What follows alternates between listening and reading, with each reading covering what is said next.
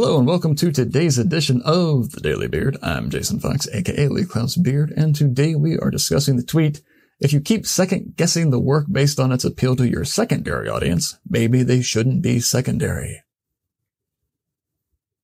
Have you had a client that wants to serve multiple audiences, not kind of slicing the consumer segmentation a little thin, but literally disparate audiences? They want to appeal to the consumer, they want to appeal to the people who actually buy their product or service, and they also want to appeal to, let's say, the internal audience or to the investment community. And instead of doing separate ads or even entire campaigns geared towards those audiences, they want your little print ad or display ad or TikTok video or whatnot to appeal to everyone.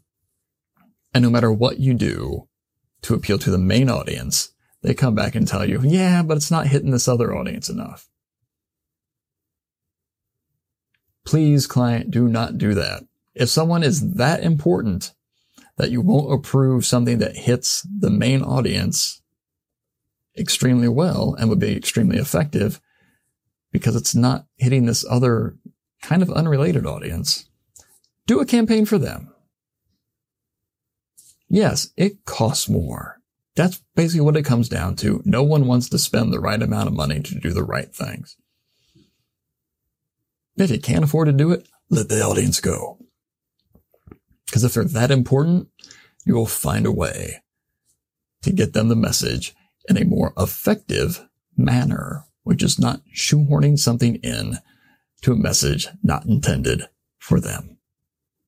I'm Jason Fox. Have a good one.